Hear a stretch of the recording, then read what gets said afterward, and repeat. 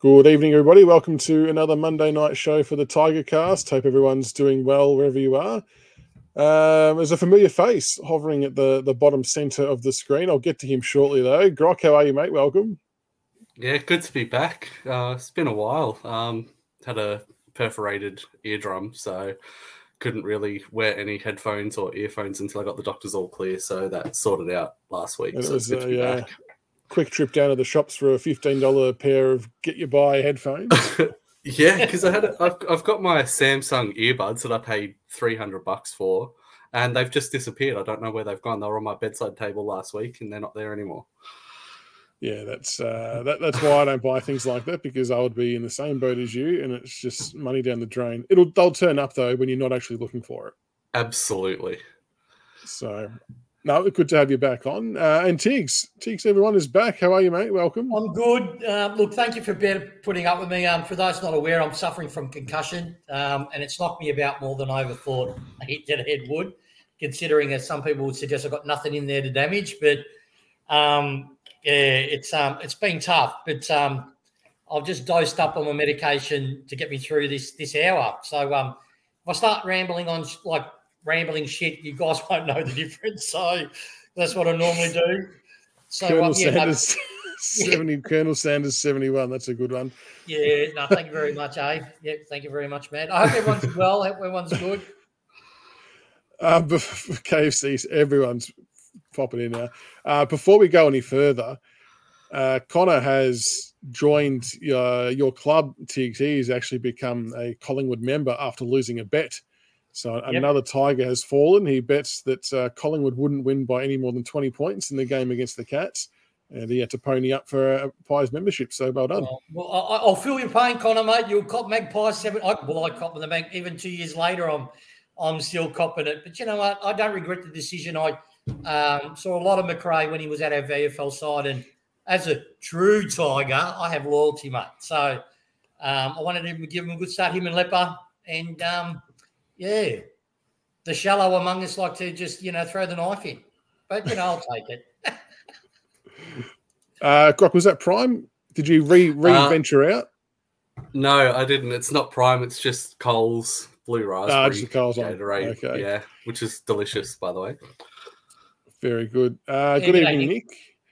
Before we go any further as well, can exclusively announce that Richo will be on April the 3rd, Monday, April the 3rd, 8:30 p.m. to 9 p.m. So put that one in your diaries, folks. A half-hour special. We'll get the big show on.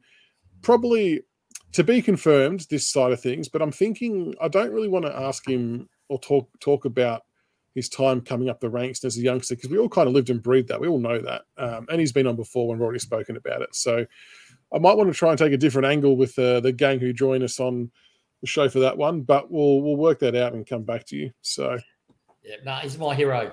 If I was a footballer, I would have been Matty Richo's personality on the football field, I reckon. He got me through. He got me through the 90s. Oh, Mick from the Philippines. Welcome, Mick. As we're going to the Philippines. Jeez. All right. We will get stuck into it. There's a few things to get through, not only from our game, but also some AFL topics as well that have been a little bit mind-blowing that have come out in recent times. But we'll start off with our game. Oh, do we do our game first? Or do you want to do our game first, or do we want to do the other topics? Yeah. We'll do the other topics, and then that way it's all just Richmond at the end. I think it'll flow better. Yeah, if you like. All right. And to answer to you, Damien, I've never run 3AW, mate. I don't know who that would have been. Maybe I've got a copycat. Wouldn't be surprised. Copycat. Yeah, no. Well, this one's famous. Yeah. All right. So the first topic we'll touch on is now I made a bit of a dick of myself in our PM. I will put my hand up for this. Tiggs, you wanted to talk about the Pickett bump, and my reply was, when did Marlon bump someone? Forgetting that it was actually Cozzy Pickett that he was talking about. Yeah. So I finally cottoned onto that a couple of days after. But 2 weeks for Cozzy Pickett, for someone who essentially missiled themselves off the ground at Bailey Smith, it's something I've never seen a jump like that at a player. Like it's different to a normal hip and shoulder, in my opinion, just the way it kind of unfolded. But going off the the outcome is always dangerous. And we've spoken about that before for people who've been suspended for doing a perfect tackle, who have just gotten unlucky that the players, knocked their head or haven't been able to protect themselves. And now we're seeing it on the other side where just because Bailey Smith didn't get knocked into next week, that Cozzy's only getting a 2-week suspension for it. And it just seems, and someone's written it in there and I tweeted it, but manifestly inadequate. There's just a few things that don't add up. But to the letter of the chart, whatever we want to call it, it is actually right. And I was talking to CB today, and the problem is that under their guidelines, a bump can't be classed as intentional. It can only be careless. And I think that's where the issue is, because that was nothing but intentional. And there's been plenty others that have been, but that's why it doesn't go any higher than what it does weeks-wise, because it can only be careless, and then it comes down to impact and the medical report and all that kind of stuff. Grock, I'll let you go first because Tiggs, you can bring us home with that. But Grock, what was your take on the Cozzy saga? That should have been at least 3, if not 4, for me. The whole grading system is a joke. As you said, bumps can't be classed as intentional because the whole reasoning behind that is they didn't intend to hit them high. That's the whole thing behind intent. But the thing is, if you choose to bump, that should be an intentional action. It should be the action itself, not where you hit them or anything like that. If you choose to bump, it should be intentional conduct. And you've also got the thing that line that they trot out against us. One, as you mentioned, manifestly inadequate. But where's the potential to cause injury as well? If he's 1 inch to the left, he gets Smith high. He's out for 2 weeks with concussion. It's just the whole system is broken. It should be minimum 4 weeks. If the AFL, in a week where they've had two separate lawsuits against them, class actions for concussion and acquired brain injuries, like where's the sense in only giving it 2 weeks? It just makes no sense, and it's just a slap on the wrist. There's no deterrent. Exactly right. And Tiggs, as someone who's currently going through concussion sort of symptoms still after a knock, what's your take on the situation? Well, for me, where I see look, I get where Michael Christensen is at. He has to follow a point system of grading, and he's got no wriggle room. He has to tick the boxes, and it came up as 2 weeks. So I knew, see, the flaw in that system is if you watch the incident in whole, Cozzy tracks where Smith is going, sees where he's about to go into the ball, he props himself, and then he spears himself into him. So to me, that's not a bump, that's a strike. If they had classified it as a strike, straight away that means they can grade it as intentional, and he's sitting straight off the bat, regardless of the outcome, at about 3 weeks at the start. And then it looks, to me, sounds like a bit more fair. So there's 2 types of bumps a bump for me is when it's in the actual contest. So what I mean is within that 5 metre zone, you've got to make that split decision. All right, do I grab the ball? Do I grab the man and tackle, or do I bump him off the ball? That for me is a bump. Cozzy didn't do that. He did that. It reminded me of the other picket from North Melbourne and Port Adelaide. Adelaide used to do it, go right off the line and just line someone up. That's basically what he did. If you watch it a couple of seconds before he actually commits, and a couple of seconds means a lot in a football field in how much distance you can close. He did this way out of the 5 metre radius. He knew what his issue was going to be. But the AFL's a joke. Let's be honest. If it had been Al Marlin that had done that, or if it had been Dustin Martin who had done exactly the same action with the exactly same result, no way would it have started off at a 2 week basis point. What you would have seen is intentional to gall injury to add an extra week. And they would have done that knowing it's safe, because why? We like to tear the bigger players' club. A lot of people hate Richmond, let's be honest. So I'm a true believer on that. They do. They umpire to the jumper, and they also do the MRO to the jumper in part. So I'm just flabbergasted. I hope the AFL loses millions and millions and millions and millions of dollars on concussion. They don't take it seriously. They're allowed, like Buddy Franklin. How often has he got off? He's done the same action. And he's got off time and again. People go on to catch him with his elbows twice. He's done it. This guy here has done it Basically, every year he does 2 or 3 instances with elbows, and they're clumsy. He knows exactly what he's doing, and the AFL continually lets him get away with it. Why? He's in a franchise club. They're not stupid. They can't have their marquee player not on the ground. Pickett is their best forward, and Melbourne is owned by the AFL. So for me, that's tinfoil hat stuff. I'm starting to go into that, but I'm not an idiot. I'll just say to myself one question. If it was Al Marlin that did that same action, you've got to keep in mind, this is a bloke who got hit in the back of the head, charged into that big, huge ruckman, just put his hand on his chest and received a week suspension. It went from 2 weeks to 1 because the potential for his hand to go up to the neck or the head. The potential. Didn't happen, but the potential. So, it's a farce. And, at the end of the day, mate, the fish rots at the head. And Gil, if you watch this show, mate, it's on you, buddy. It's really on you. The one thing that I do like about this whole situation is even though Smith got straight back up, played the game out, they graded it, I believe, as high impact. So that's how it should be. It shouldn't be just because you get up, it's automatically low impact because there's no long-term or short-term injuries to him. The fact that they graded it as high impact, I think is correct. And just on that, I'm suffering at the moment from secondary concussion, apparently. That's what the specialist has said. So I had the initial hit. I went for a week and a half with the symptoms of that. And then the main symptoms, which is what you guys know I'm suffering from at the moment. That happened. That started triggering 2 weeks in. Why? I fucking don't know. I'm not a concussion expert. But just to answer on your answer, Todd, about, we've got away from things. Yeah, we have, mate. And also every other side.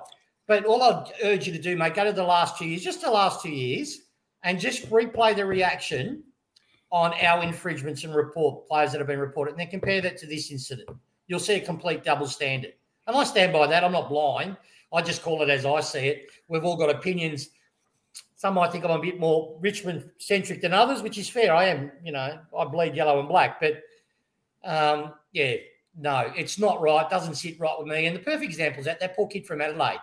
It's exactly the same. He's actually more favourable to me because he actually did it within the contest. He didn't line the player up from 5-10 metres out. He actually was in that area and decided, no, I'm going to just go leap in. And look, he's going to get 3-4 weeks straight to the tribunal, as it should be, for a bump because he actually did some damage. And the last thing I'll say on it is, why don't we play Russian roulette? Like when you've got a gun to your head, you don't know where the bullet is. That action still has the potential to kill you. What the AFL is basically saying is when you pull that trigger, it's okay if the bullet doesn't fire. You're only going to get punished when the bullet fires. That for me is just how stupid this whole system is. And why our competition will always be a rung underneath the rest of the elite competitions of the world because of the way we're officiated. It's just garbage. Yeah, Scott Pendlebury, we'll keep this part short, but Scott Pendlebury flagged an idea later today that do we need to consider something along the lines of the sin bin? And I know this could divide a lot of people, so keen to hear what listeners are thinking as well. But the premise being that let's say that Cozzy Pickett did knock Bailey Smith out and he had to go off and didn't come back on. And we've spoken about this last year with Tom Stewart and Dion Prestia. The team who has copped the injury is at a disadvantage at that moment. So the player who did the deed is still out there running around. For things like that, is there a scope to have some kind of mechanism in play where they would get either sin bins, sent off? Like it happens at local level. You can get red and yellow carded in local footy. Because there just seems there's not enough deterrence. And some people might say, well, you can't double dip and then sin bin them and then suspend them. But I reckon you can. If it's going to be a serious bump, if that's the way to outlaw it and stamp it out, because, the team who cops the injury is the one who's worse off for the now and for the 2 weeks' time, however long it takes to come back. Yeah, look, on that to me is I don't agree with the sin bin. See, the thing is, just so I'll clear it up again, there's the standard football action, right, that can get reportable, right, head-eye bump. I don't want that ruled out of the game, right, because that's just part of the standard football. There's always going to be injuries on a contact sport. I don't want us to be basketball. That's why I don't follow basketball. I follow AFL. But your eye can tell the difference. If it's people are talking about Shield and Cochin, right? We'll use him as an example for what I deem as a football act, right? Cochin was going the ball. His head's pointed at the ball. Yes, he leaned in with his shoulder to protect himself. He's allowed to do that as a player. Yes, he hit Shell. Now, did he call the concussion tonight? I think he did. Was he very lucky to get off the report? Yes, he was. But that happens to other sides. You win some and you lose some. And I can cop whatever that decision is. But that to me doesn't need a sin bin, doesn't need to, all right, Koch, you're in a sin bin. When you see actions like Ozzie Pickett's, when you see actions that have happened on the field that you clearly are against the spirit of the game, they jump out the screen or in front of you, they jump out. Yeah. Those ones, if they're, all right, Ozzie, there's no worry about the outcome, mate. You've got 12 weeks off the sidelines. That's it, done.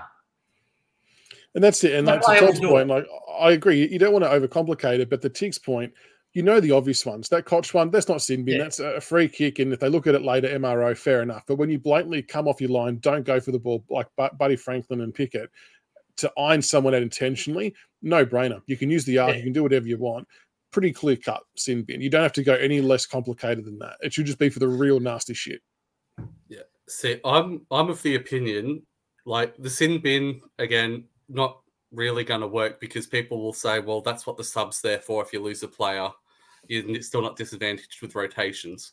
But I'm of the opinion, if the AFL is serious about this whole thing of, you know, outcome plays a factor in the judging, it should be two separate gradings. There should be the grading for the initial incident, say whatever, 2 weeks, and then something called injury loading, where you take how many weeks the player injured from a suspendable action is out, and then they get that on top.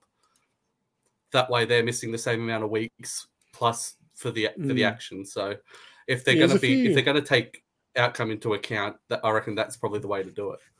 There's a few different formulas that could work. It's just an interesting discussion point because, yeah, there's got to be something else. And I don't want people to, there's going to be people who think, oh, yeah, we're just copying other sports because NFL will do it and soccer do it. But there needs to be more deterrent for players and teams to be punished for in the now when, Prestia goes off, they've still got Tom Stewart on the ground. They're at an advantage where a good midfielder down. Like, where's the punishment? I'm not sure what the right answer is, but I wouldn't be against discussions being had about it.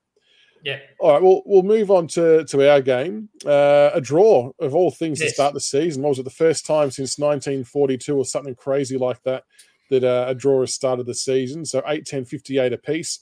Tommy Lynch, 3 goals. MJ 2. Rewalt, Dusty, Bolton, 1 each. I actually missed the Dusty goal. I was fast-forwarding to catch back up, and I thought nothing's going to happen in the first 20 seconds. And he's jagged a goal. But what did you guys think of the game? Grock, what was your take on finishing up in a draw after the domination that we showed for large chunks?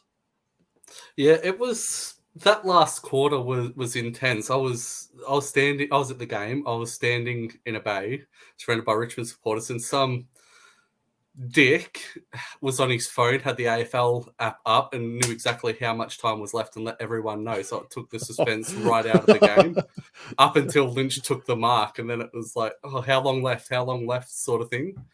But the game was very much being there, finals-like intensity. Both teams defended first. It was like both teams' defenses held up really well. I think our forward efficiency going forward wasn't great. The first half, it was at 9%, which isn't fantastic.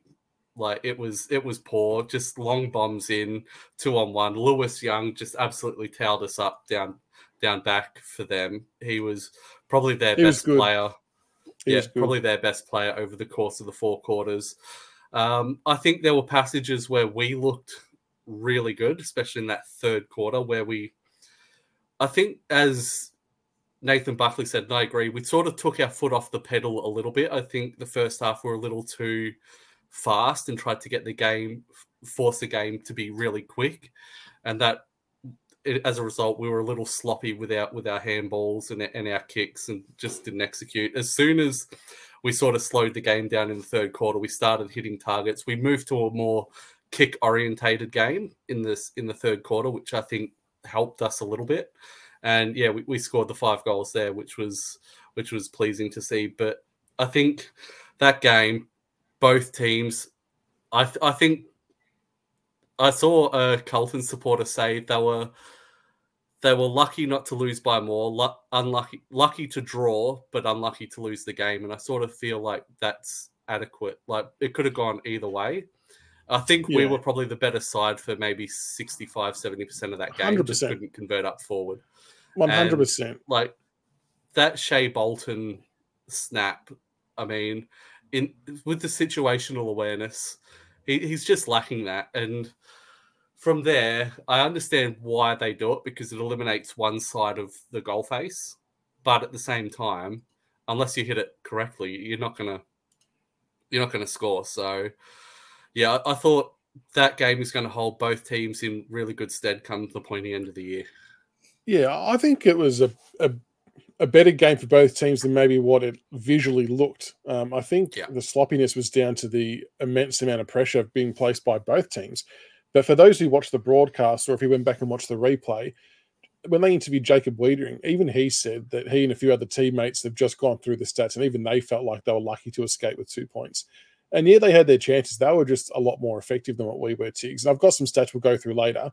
And I've got some comparison stats to talk to you all about compared to last year as well, just to put in perspective how much different the game was. But Tiggs, what did you make of the game? What did you like, dislike? What was your thoughts? Yeah, look, it was a frustrating game at the first half. Like, I'm not going to go over what Grock said. I agree with it completely. Our disconnect was not there between our midfield and our forward line. What was really pleasing last year with our back line would have folded, because if you disconnect in your midfield and your midfield's not working hard, it means your forward line gets impacted, which really affects your back line because there's no overground pressure and you get opened up. That didn't happen on Thursday, even though our midfield was not connected in how they transitioned the ball from midfield forward, defence, midfield forward. They still worked hard. They still tirelessly blocked space, tirelessly followed their man, played a defensive game really, really well. It was just when we turned the ball over, which we did many a time, they didn't know what to do with it. And that's what it looked like in the first 2 quarters for me. Where do I kick to? Which part of the forward ground do I hit it to? Which lane do I block to cause that repeat entry back into our forward 50?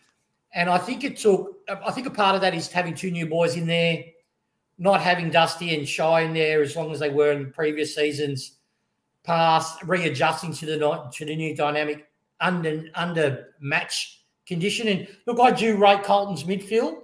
So I tweeted that. I said, if we can just clean up our connection, we'll get right back into this game and win it. And we did. The third quarter showed what we could do. Once we started hitting up our forwards, we looked like Carlton could hold us. But to their credit, they flooded. They really tried to block our space, and that's what it looked like to me. They were trying to hit us on the rebound, and we adapted well to that. But by that stage, we had expended so much energy. I reckon we were gassed as well. First game of the year, so we couldn't continue to regain the momentum for the third time. And yeah, we were lucky to get the 2 points. But look, for me, I think the predicted scores put us 23, 24 points up if we had performed at the baseline. And that's how it looked to me. I did tip us 23-point winners. So if we had a kick straight in the sense that we had it played on the averages, we should have won that game. But look, 2 points are better than 0. What I didn't like, to be honest with you, I didn't like the disrespect to Mansell from some of the Tigers supporters. Let's kick him out. Let's kick him out. The thing is, people don't realise he was on Sard. And did Adam Sard have a fantastic game? No. Just look at the game last year. Adam Sard was one of their better players. What he managed to do was blanket Sard.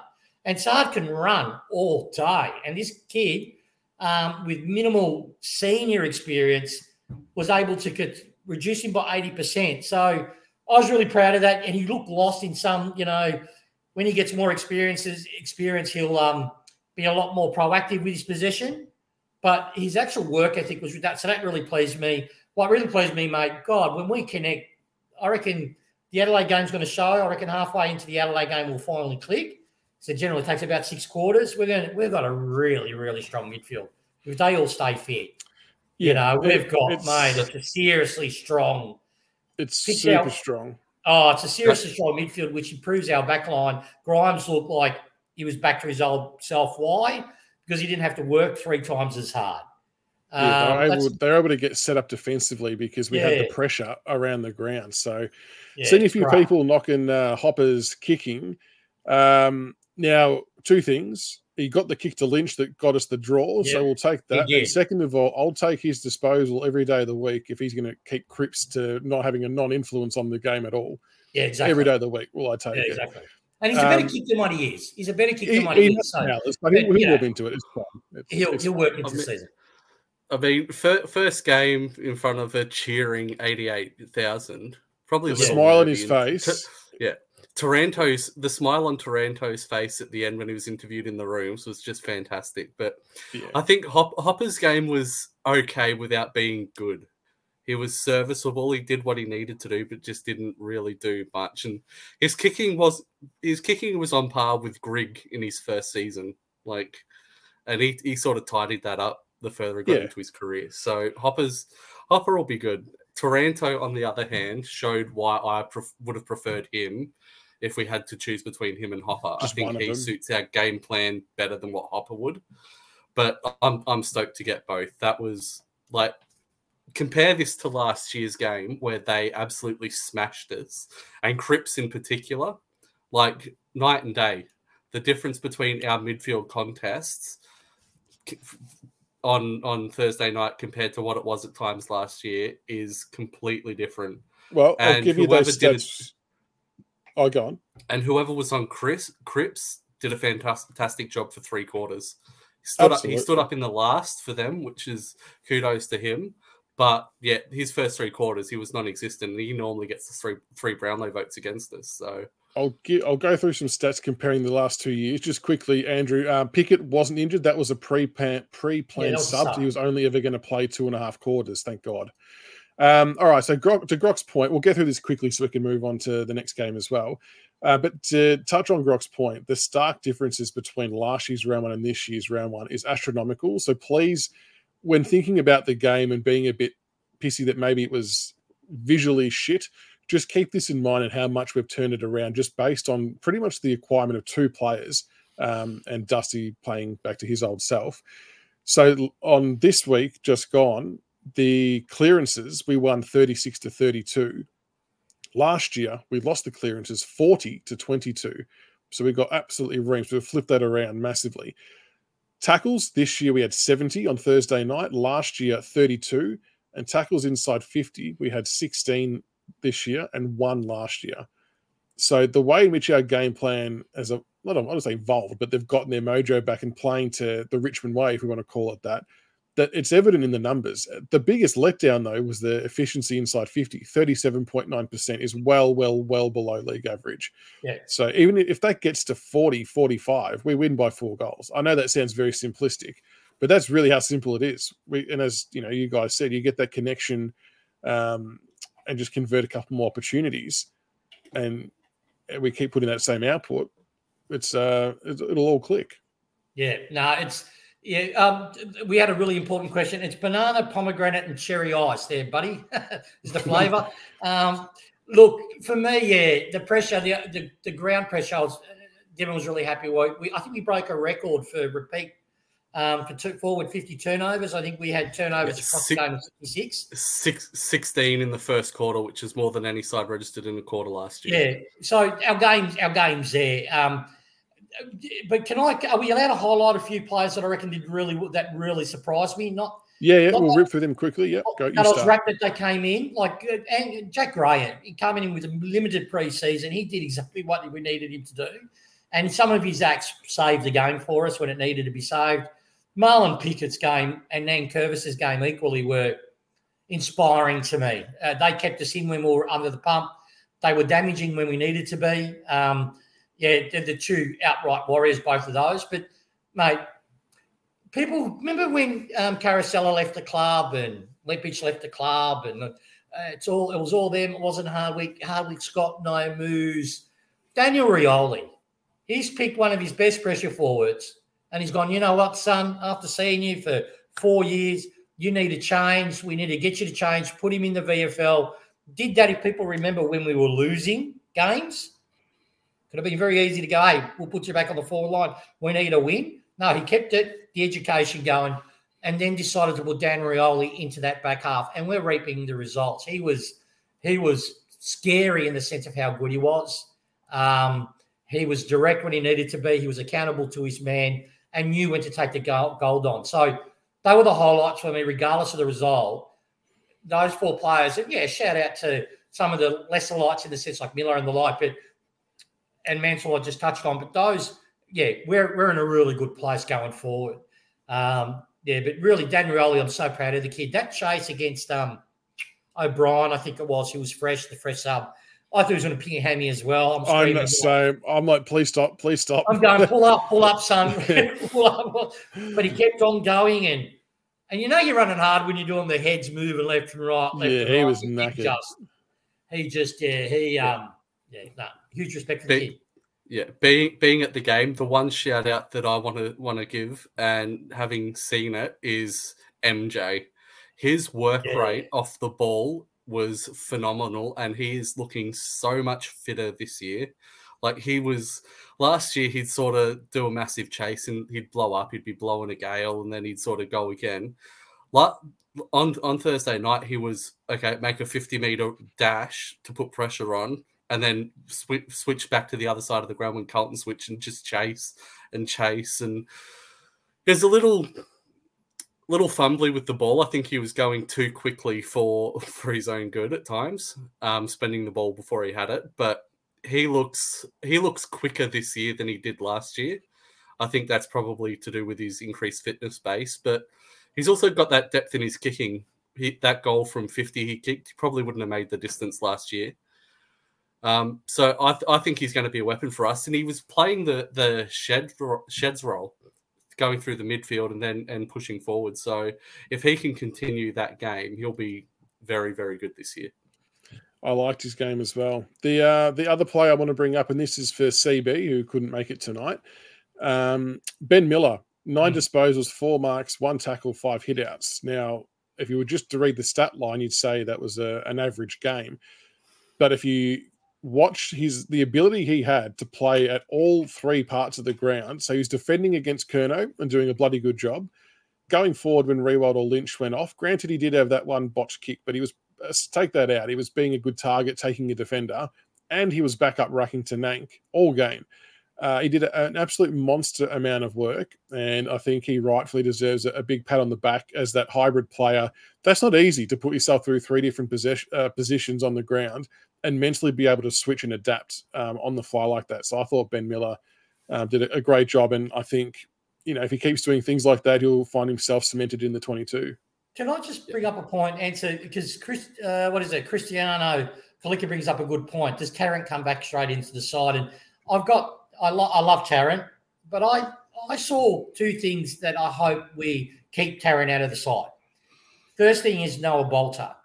He struggled on the weekend, and I think he even tweeted he did some really good things, but he also did some things didn't go his way. And I sort of tweeted, keep your head up, son, just work through it. He needs games like what happened on Thursday. Those type of games is what makes you a better defender, right? He'll learn heaps. Yeah, when you're losing, but during the game you're fighting back, and you might just get beaten by a better opponent. But what else can you do to minimise the damage? And you could see him working his way through the game by doing that. If Tarrant had been in that side, it would have been an easy switch to make, and then you Stein Bolter's growth. So that's my opinion. And like Miller as well, I really think that you put either Tarrant in, Miller's can't play on the side unless Miller is the primary second ruck. So, and how much time will Miller spend in the back line if Tarrant says? So at the moment, I'm with one eye onto the future. I would only bring Tarrant in if one of our backs go down. Injury-wise, that's when you bring him in. Or put him as a sub. He might be the perfect sub when we need, because Tarrant's shown he can play forward a little bit. We need that big body. If one of our talls go down, you just slot him in.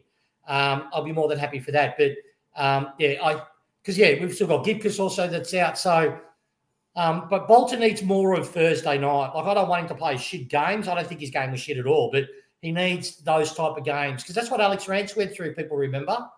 Remember Alex Rance's poor, shocking turnovers? Every time he had the ball, his first 20, 30 games, he would more often than not just kick it into the wrong spot, kick it to the oppo player, run like a gazelle and then just turn it over. But then as he got those games experience, became like a laser. He would hit people on the tit and knowing how to use his athleticism. Bolter's got to learn that. And sometimes I had a coach, the coach's AFL told me one time, players only learn so much on the training track. No matter how much you put them in the training track, you can never replace game day. Yeah. So, yeah. Just with Bolter, I disagree that he had a bad game all game. I thought his first probably 35-40% of Thursday night was fantastic. Yeah. He's set up behind the ball. He set up really well, got the fist in. It was only when they switched McKay onto him, because Bolter was started originally on Curnow. And then when the ball was bounced, McKay would switch and stand on Bolter. And Bolter gets... The thing with Bolter is he gets a little lost when opposition switch on him. He gets caught in two minds, and that they exploited that, especially in the second half. I think McKay gave him an absolute bath in the second half. But his first half was solid. There was, as you said, he did some good things. He did some bad things. And it was really only for about a 10, 15-minute period in the third quarter that McKay got a hold of him. Outside of that, he fought back pretty hard. And McKay was really worried about Bolter too. That's why McKay couldn't play his natural game. So, and look, I'm not disrespecting Taron at all. Yeah, he's a quality defender. But the reality is he's 30. What is he, 32, 33? At the end of the day, I'm just thinking, give more education into Bolter. If it means we lose a 4-point game for it, because I still remember how Alex Rance grew, and he had to because we had no depth. So that's why I kept on getting those games. Sometimes you might have to take that step back to go forward. But look, at the end of the day, we're a stronger side this year than we've been for the last couple of years, I reckon. Yeah. Well, while we're on the topic of players, do we do Koch Watch, discuss his game? Yeah. Well, we can quickly, yes. We looked better when he went in the midfield. I'll just say it. When he went better in the midfield, his leadership shone. In the third quarter, they injected him in. Our midfields knew where to run. I think he probably just had a word in Taranto's ear and a word into Precious' ear and said, all right, boys, this is how I want you to go play the lines. And once that was done, we were just a completely different team. So that shows to me, one, the benefit of Koch, which people don't really quantify, is that if you put him in an area that you're weak on, his leadership will help be the coach within the game, if that makes sense, and give real valuable direction. But as a forward, he's crafty. He's a legend. If the game's played that we can take advantage for it, great. But I reckon he should be just played in the midfield, give him stints in the midfield, long bench time, make him rest forward if Bolton or Martin are injured or can't do the rotation.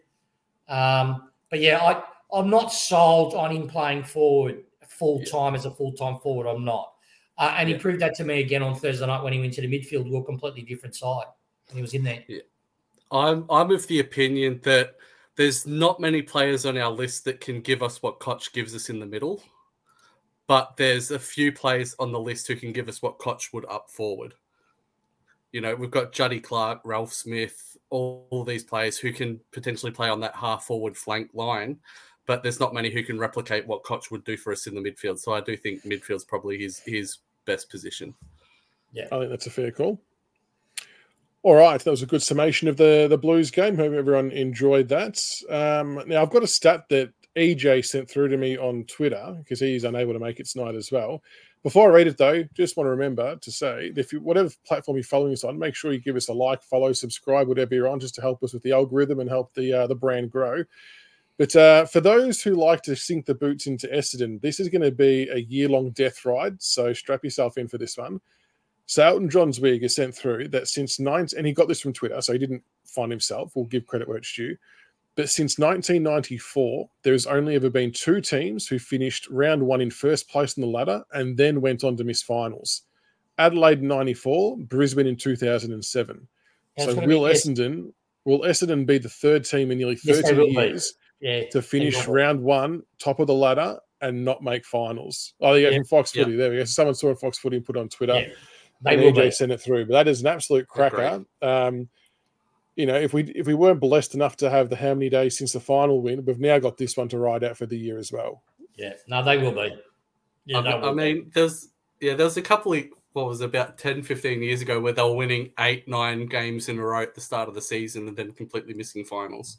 So it wouldn't put it past Essendon to choke. But so we'll death ride Essendon all the way to the end of the year. All right, we'll take a look now at a round 2 game versus Adelaide. I can't actually remember the last time we travelled interstate for a round 2 game.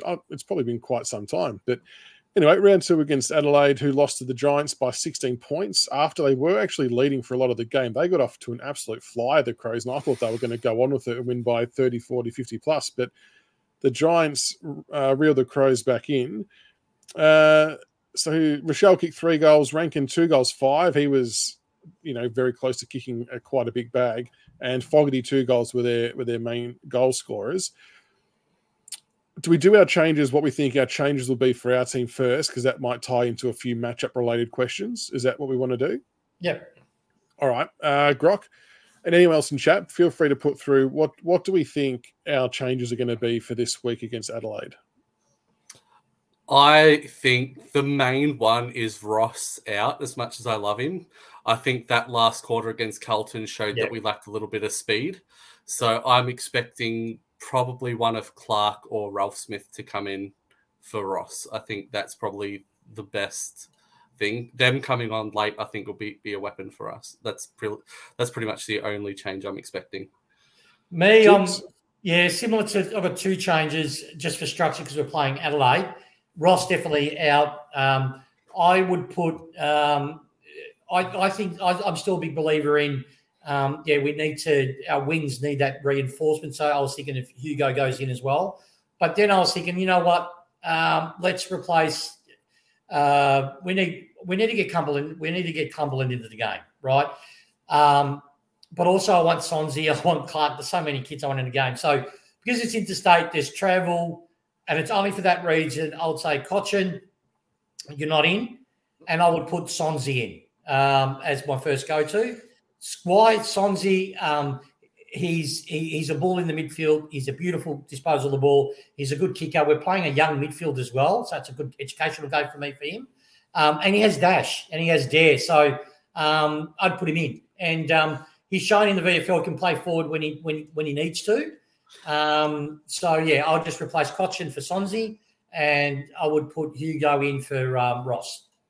Is Sonzi fit? Is Sonzi fit though? He was injured during the preseason and didn't play any of the practice games. He's not fit. No, he's okay. Before the game against Carlton, there was a scratch match with Richmond and Carlton at Punt Road. Sonzi, Clark, and there was someone else who was mentioned to me, played really, really well. I heard he was fit. Yeah, that was intel I got. So I'd put in Sonzi. So he's okay on that front. Yeah. Cumberland, the one who played well. On Cumberland, this is going to be an unpopular opinion, and it's not my opinion. It's what Damien Hardwick said in his post-match presser, that he's essentially, in Dimmer's words, fighting Dusty for the same spot, and that's why he didn't play against Carlton. I don't think they want too many of the same type, and it feels like there's something a bit more into it in terms of getting him to learn or do something else at VFL level. I don't know what it is, but I don't see him coming back in this week based on Dimmer's comments. It's almost like setting up the long game to not play him for a few weeks. Yeah, I wanted Cumberland in, but going back to the comments that Dimmer said, competing with Dusty. But then I look at it, not really, because Dusty can push into the middle where Cumberland can't. So I'd probably play Cumberland in the role that Dusty played Thursday night as a deep forward, push Koch into the midfield full-time if he plays, and then have Dusty as that half forward who can go deep or push up into the midfield as needed. I think what he meant by that is to get Cumberland to play not to play like a Dusty, but get the tools in his kit back that if medium forwards need to push into the midfield. And you need to know what you're doing in the midfield as you're kicking inside 50, which is a weapon for Dusty. Dusty created goals when we looked like we weren't scoring at all. When we needed that to hit up that forward, he would hit that forward up. Some of his kicking was elite when we were shite for our inside 50s. If Cumberland was in possession of that ball, it would have been just another turned over 50, just because where Cumberland's at. It screamed to me what we did with Caddy. It screamed to me what we did with Dan Rioli. It screamed to me he does this. He'll go, we're going to play. You're good enough to be 22, but I need you to do X and Y before we put you in. And I don't think more to compete against Dusty, but to complement Dusty. Yeah. Because my sneaky suspicion is we really think Shai Bolton is going to be more of a full-time midfield winger than midfield forward to keep this mix right. That's my feeling. So, but to do that, you need Cumberland to be able to produce a lot more. So to wheel back around to what changes I think will happen, I think Koch is a good chance to be rested. I said before the season started that I don't reckon he'll play many interstate games. And I think that Ross may come out too, and I'd be bringing in Sonzi and Juddy Clark if it was me, or Ralph Smith. I love Clarking. Yeah. Either of those two. Like I said last, I was shocked that Juddy Clark didn't play round one. I thought he had good runs on the board in our practice games with his work rate and the way he's positioning himself. But I wouldn't be shocked if it was Koch and Ross out for Sonzi and Juddy Clark or Ralph Smith. He was the other one who had a good one in the VFL. His heel kicking is elite. Yeah. Clark, he'll kick the ball 60 metres and hits you up, a running target. That is such a hard skill to have. Yeah. He has it innately, and we're crying out for a player like that. And that's a good call, Nick. And that did play into my thinking that round two might be a saving thing for Cotran because there's not as much wear and tear on the body yet. But it'd be interesting to know if it was pre-planned as well. But look, I would be equally as happy if Koch played, so don't get me wrong on that front. It was just how I feel it might pan out. But on the Crows, where do we think the game is going to be won and lost? There were some interesting notes that CB actually told me from the GWS game that when the Giants threw some bigger and more experienced bodies into the middle, that's when they started to get on top of the Crows. And I think with our inclusions of Taranto, Hopper, Graham playing, I think that could maybe play into our favour, Grock. Yeah, the Crows, their midfield is getting a little old now. I mean, Sloan is, 33, 34. You got Crouch, Matt Crouch, who's a big out for them, being injured, so he's out. But yeah, their midfield's probably their weak point. They've got a great ruck in Riley O'Brien, but it's just them needing to capitalise on O'Brien. They need those hit-outs to advantage to be competitive. So I'm expecting us, based on what we did to Carlton's midfield on Thursday, to really generate a lot of scoring opportunities out of the middle going forward. So, yeah, I think the onus is on their backline to stand up. Otherwise, I think this might get a little ugly for them. Antiques, contested footy, that seems to be the key to winning most games these days. Have we got the right mix, amongst our ranks now to be able to get us over the line? I'll persist with what we've got. The strength of Adelaide, I know you just sort of shit on their midfield, Grock, but their midfield, when it's supported by their young half-forward flankers, that's where they get their energy to the lift from, and their wingers come in, their young wingers come in, and probably to balance that the older core. And that's why they were on top really impressively on GWS. GWS couldn't get past the hard forward line because they were just getting the ball turned over with the speed that they put on the ground. But with young legs, big bodies come in, the younger legs tire, and then you run over the top with them. The key for Crows, if we can beat them in the guts, we win the game. They have good players across lines, but they're in that rebuilding mode at the moment. If we play like we play against Carlton, but actually kick straight and hit a target in the forward line, we should win this pretty comfortably. And that's no disrespect to the Crows. It's just we're in different. But inside ball, win the inside ball against them, match their pace on the outside in the midfield, we win. Worth noting, I think, and not that this really means anything, but I think their game, they had about 40 tackles apiece. So we were kind of almost another 30 again. So it could be a different type of pressure that we bring compared to what they had last week, if we can replicate it again. The pressure on the midfield, Grock. So I know we said we've got to beat their midfield, but a lot of that comes down to as well, that's going to help stop their forwards because Rankin's awfully dangerous. Tex can still take a grab. Fogarty's good on the lead, can take a grab. It can both kick long-range goals. And Rochelle, when he's down there, is obviously very dangerous too. So how much of stifling their midfield is going to contribute to actually keeping their forwards quiet? Because Dim has been a little bit all about this team defence model, hasn't he? Yeah, I don't think it's necessarily stifling their midfield. As we know that Dimmer doesn't really like to go defensive. He backs his players in to win the contest. So I don't think we'll necessarily try and stifle their midfielders. I think we'll back Taranto, Hopper, Koch, Prestia in win the ball like they did against Carlton Thursday night. But their half forwards are a bit of a worry, Rochelle and Rankin. But I think our half back line is probably better than GWS's. I think we're a little bit better defensively than what GWS are as a back line. So I think for Rochelle, I'd probably maybe go broad, and Rankin probably you'd have to give it to Rioli. He's probably the quickest one down back that we have, plus his ability to tackle. Rankin's not exactly a really big, bulky type forward, so Rioli should be able to tackle him. So, yeah, I do think we got the weapons to counteract them, or at least try and limit their influence. It's just whether or not they can get enough out of the midfield. And Tiggs, what about things that we can do better? What do you want to see us improve on from last week for our own game plan? Obviously, I'm guessing the big thing for you is going to be the 450 entries. Yeah, that's it, on the nail on the head. Defense was superb. Our midfield's ability to win first possession and recover post-clearance possession was elite. Our pressure was elite. So, yeah, it's just been able to – a couple of things. Our forwards knowing where to lead to create space to make it obvious for the kicker where to hit. That was crucial to improve on that.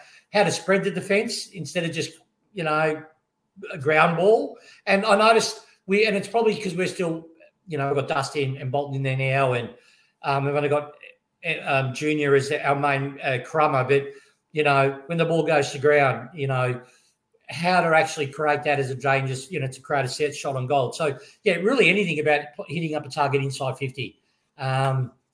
And getting a decent penetrating inside 50. Sometimes we could have hit it straight on the goal square or deep within that 30 circle, and for some reason we just sprayed the kick or went straight to the pocket without backing our forwards in. So that's what I'm interested to see. And we're coming up at the defence where we should be able to do that. Their half-backs are really quick, but, yeah, they're big, tall defenders.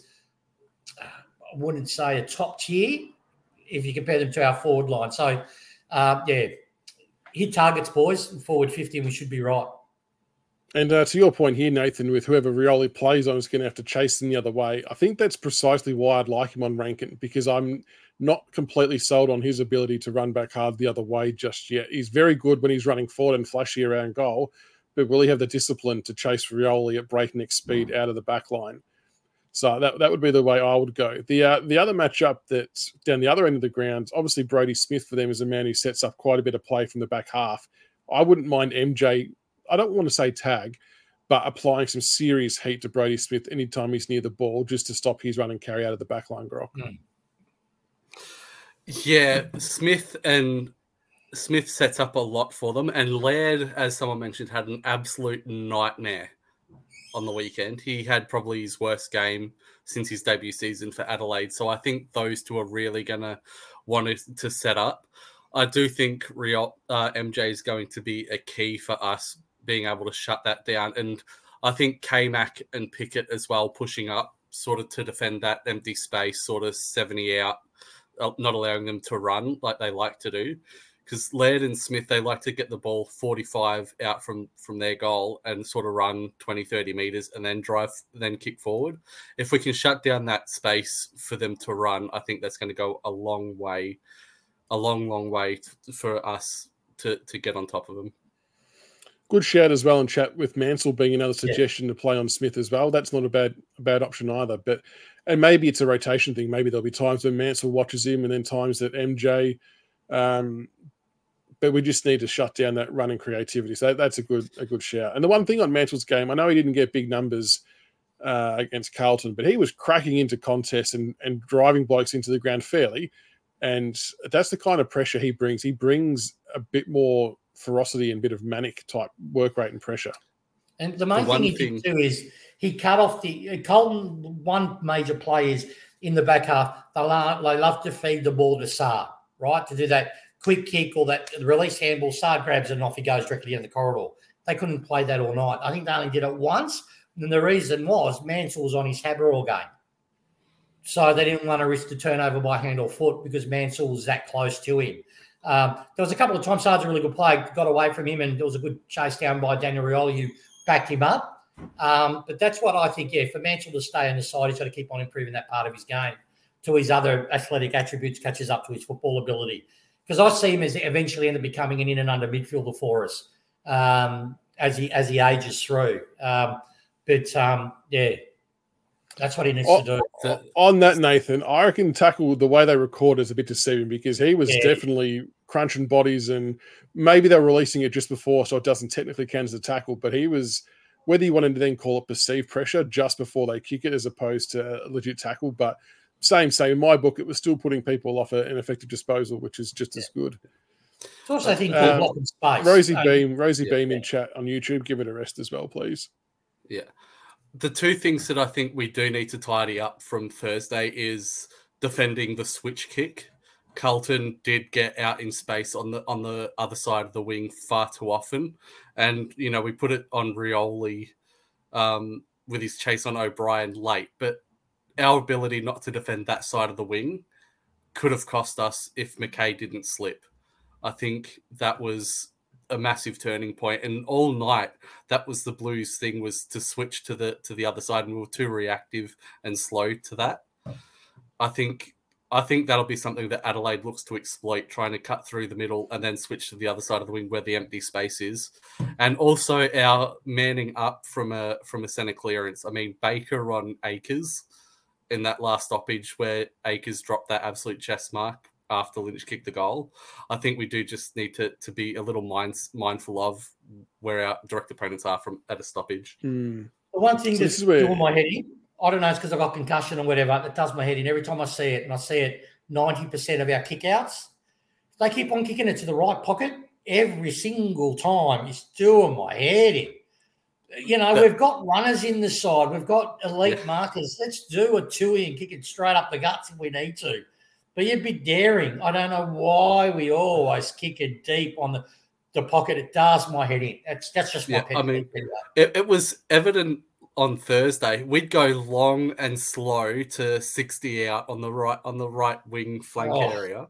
But Carlton would go to the left and they'd move it quickly and they'd bust us open. Sometimes I just wish we'd move the ball a little bit quicker. Like, don't be so predictable. Let's just switch, go long, have someone run and then sort of hit up a short kick and then switch, break the other side open. But we don't seem to do it. Just don't do what Frost for Hawthorn did and try and launch a torp when you're penned in on your boundary line deep in your defensive 50 and absolutely shank it. The last matchup before we get some tips quickly, who takes Dusty as they're assuming he's playing up forward? Because this is where I think we might get a little bit of an advantage with the players we've got down there. I know you've got to pay ultimate respect to Dusty, but at one point or another, he might be able to get off the leash. It's a good question. I'm just checking. I don't know their backs. Hold on. Yeah, I think probably Doody takes, or maybe Butts. That's who I thought. Those two, yeah. If we can isolate that though, we'd be reasonably happy with that. I would have thought if we can move it quick enough.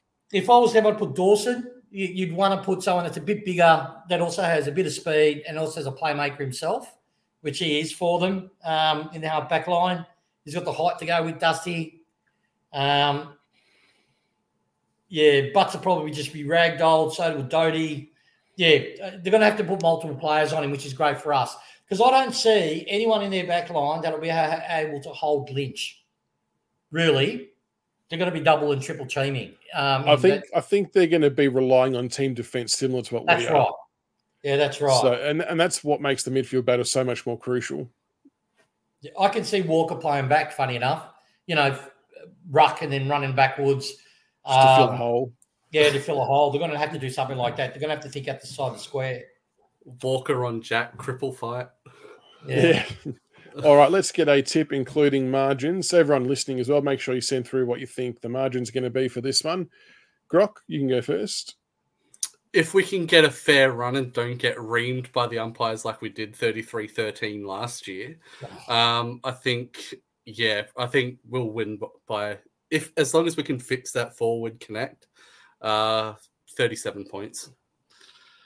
Yeah, I reckon about 32. I reckon it's a 6+ goal game, and it's no disrespect to Adelaide. It's just where they're at the moment. I reckon we could. They don't like counter-attacking football, quick turnover, because the defence. They need time for the defence to set up because of the age of their backline's still quite young. So we can really expose them on that if we just hit targets. If we blast away, we'll win by like 18 points. If we maintain our system and turn that ball over quickly and laser it in, we could win 33+. I think it's going to be a tougher game than maybe what we think. A lot of people have got Adelaide marked as their bolter for the year, which is interesting to me. But I think if we can apply the same pressure we did against Carlton, have the same kind of tackle numbers and win the contested ball, I think somewhere between 80 to 20 points. But it wouldn't shock me if it took for a while to break them, especially at their home deck. I think they're going to be up for the challenge. They've got some good recruits themselves, but it should be a good game. And, this is where the extra 2 points could come in handy, because if we get a win, we're going to jump up over a couple of sides and it makes things a bit more interesting. But we just need to get our first 4 points on the board, I think, is the main thing. Yep. All right, Grock and Tiggs, thank you so much for joining us tonight. Much appreciated. Tiggs, really great to see you back on and up and about, and I'm hoping the recovery keeps improving for you as the days go by. Yeah, fingers crossed. Yeah, and you've got a lot of love from the Tigercast fans who are obviously sending you messages and tweets wishing you well. So that's great. Fans. Magpie fans as well. You've got 2 supporter bases. Magpie 71 account, not my Tiger 71. So I miss them. But no, it's all good. And another reminder that April 3rd is going to be when Richo's on, 8:30 till 9 o'clock. So make sure you pencil that one in your calendars. That'll be an absolute ripper. Make sure you give us. Aaron, you're right, mate. On the defender, I was digging around. I actually believe, from what I was told, take it for what you will. I'm not saying it's a lock yet. I'm still doing a bit of work, but we have put a filler out to the McKay from North. So I don't know if I've heard we're linked to him as well. So we'll see. Does that mean, given the name, that we're getting Harry from Carlton as well? People have this conspiracy that they're the same person. That we've identified him as a target. That's all I've heard. And my mate, who's pretty solid, he's pretty firm on it. But my other 2 mates are, I'm not sure. So that's the reason why I didn't go with it, because I've only got one. I normally go with the 3. But one, though, is the one that's normally always right. So he's heard our name definitely linked with McKay's management. So we'll see where that leads us. There you go. Might jump on. Connor might play a couple of Fortnite games. We'll see how we go. But thanks so much for tuning in, everybody. Much appreciated. Shout out to CB and EJ as well, who are doing some work-related stuff tonight or in meetings. And hopefully the Tigers get up. What are we playing Saturday afternoon? 4:30, 4:45, somewhere around that mark. So for those who are in Adelaide and are going to the game, good luck. Make some loud noise. Hopefully it's a good game for you. But the rest of the Tiger Army will be watching from home and cheering loudly. So have a good night, everybody. And go Tigers. Go Tigers. Go Tigers.